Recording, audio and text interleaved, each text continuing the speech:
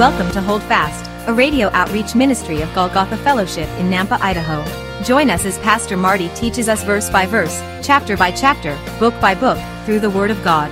To listen to any of these messages in their entirety or to find out more about our fellowship, please visit golgothafellowship.org. Let's listen in to today's message, and may the Lord richly bless you. What have I to ask beside? Can I doubt His tender mercy, who through life has been my guide?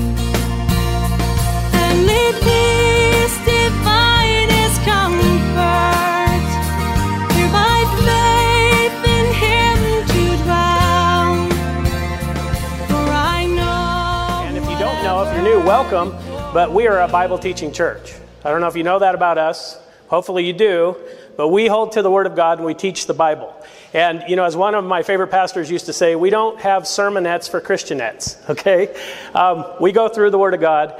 And I just warn you because, look, we're going to feed you after, but the passage today, we're going to cover 27 verses before you get all upset. It's a way for you to apply what we're learning, because Jesus is going to teach for hours in this passage, and then He's going to feed the 5,000. So we're going to go for hours today. And then we're going to have a potluck. The food will be cold, but don't worry about it. It'll be fine. So if you would, though, get your Bibles ready to Mark chapter 6. And I'm going to attempt to finish this chapter today. We're going to finish it, Lord willing. But 2 weeks ago, we looked at Jesus sending out His 12 disciples on their first missionary journey.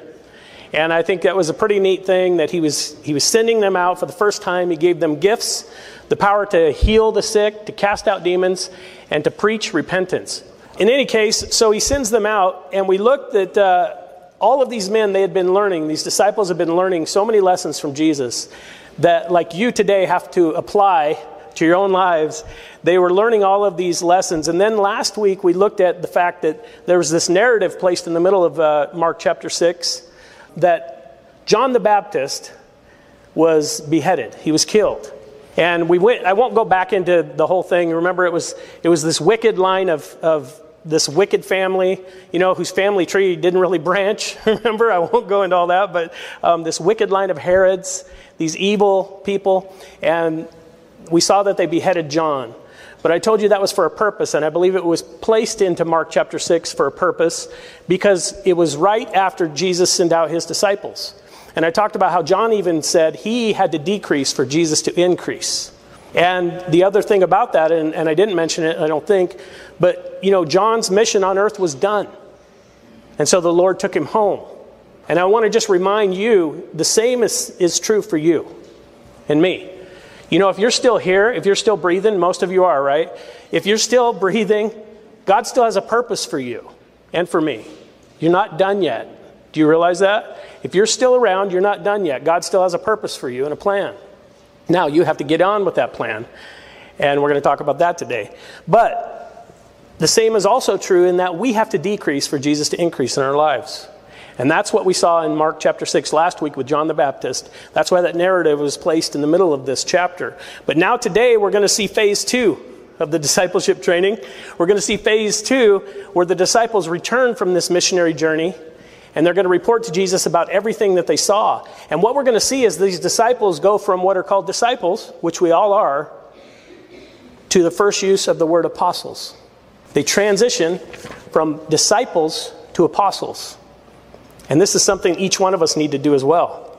Because there's nothing worse than a bunch of Christians who get stuck in just being disciples. Apostolos, the ones that are sent out, the ones who do the work of the ministry, the ones who serve others, the ones who serve the Lord. We are to be apostles. We're not just to be disciples. If you're stuck in your rut and you're just stuck in being a disciple, you will cause problems, just so you know. And if you're causing problems, this might be your issue. So pay attention. Take notes. Or at least mental notes, you know. And before you get too offended, understand I think all of us have been there in our lives, in our Christian walk. But there's going to be this transition. And so with that, Mark chapter 6, verse 30, I'll just read through verse 32 and then we'll dive in. Mark chapter 6, starting at verse 30, "Then the apostles gathered to Jesus and told him all things, both what they had done and what they had taught. And he said to them, "Come aside by yourselves to a deserted place and rest a while."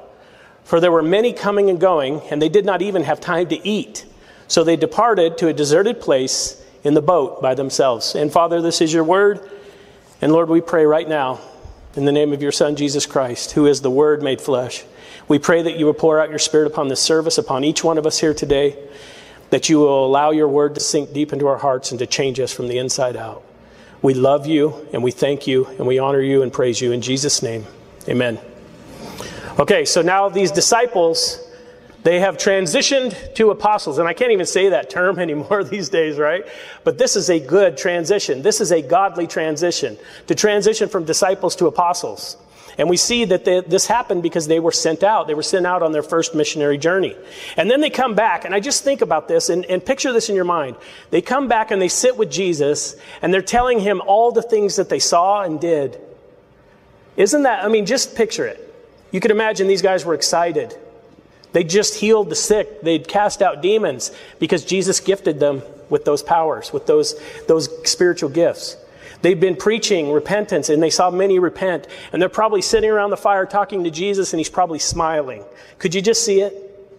Do you know the Lord loves to hear from us? Just like these apostles, these disciples. You know, he wants to hear from us. He wants you to talk to him about your day and about the things that you see in life. And have you ever gone out and done ministry, done something really amazing, and you saw amazing results, and then you just couldn't wait to tell people about it? That's the heart we need to have with our Lord. He wants to hear from you. And sometimes you got to get alone to a deserted place. Don't you know that? And the deserted place, by the way, can be your own home if you just turn off the TV and the internet and the dumb phone, you know, the stupid phones that we call smartphones. If you turn those off and just get alone with God, it's a wonderful thing. And sometimes we need to get alone together with our spouse and the Lord, just to study and pray, or our kids, just as a household. Those are good things. You know, I was reminded painfully this week, sometimes this flesh, I can't wait for that brand new body. First of all, I already told you guys I'm going to be 9 feet tall. That's a short man's dream. So those that are first shall be last. Those that are last shall be first. You know, last week I burned my eye. I thought it was allergies or something. I burned my eye because I was grinding some metal and stuff on Saturday, and I thought it was just allergies, but it was like a welding burn.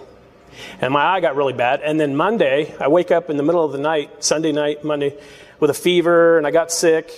And I was sick, and I was on my back for a few days.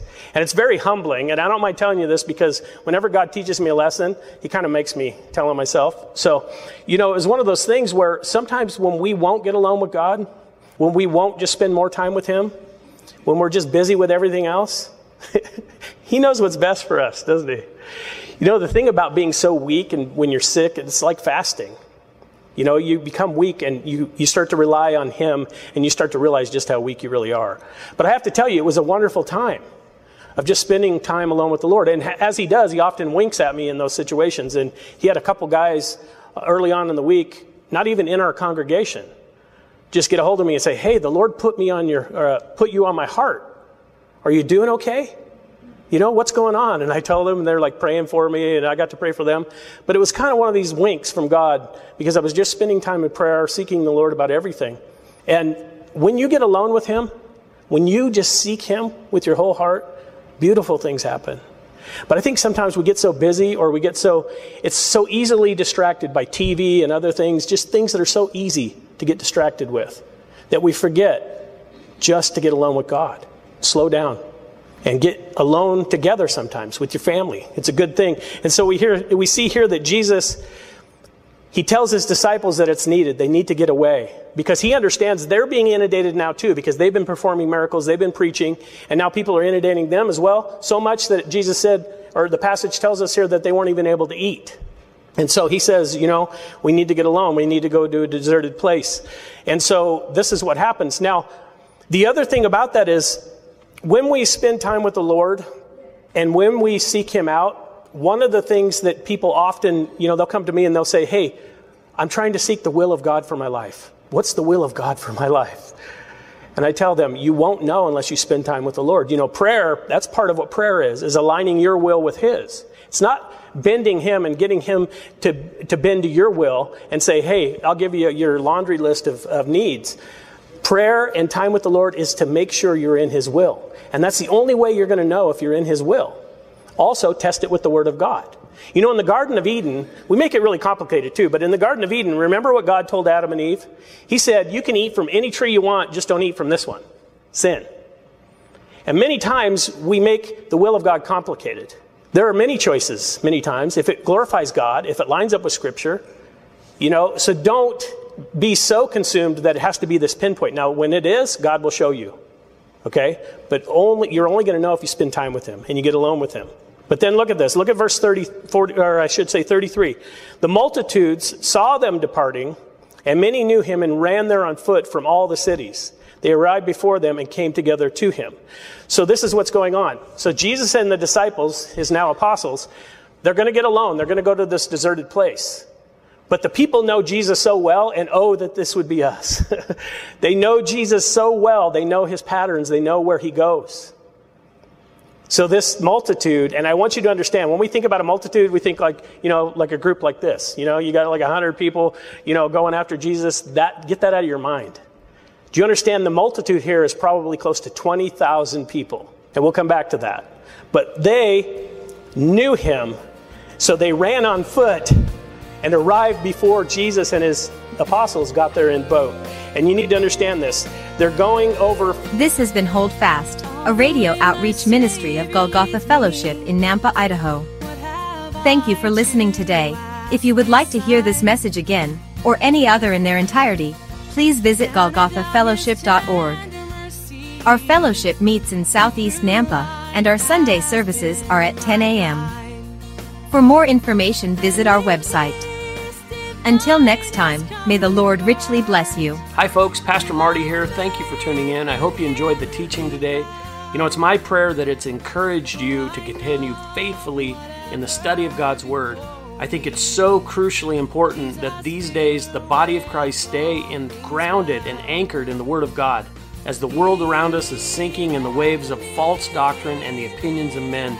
If you are seeking a church family, a church home, and you live in the Southeast Nampa area, I want to personally invite you. Our Sunday services are at 10 a.m. and we currently meet at East Valley Middle School. That's right off Greenhurst and Happy Valley.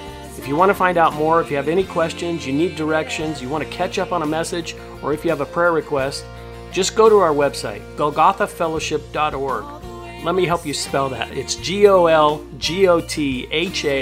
fellowship.org. Until next time, may God bless you, and remember to hold fast.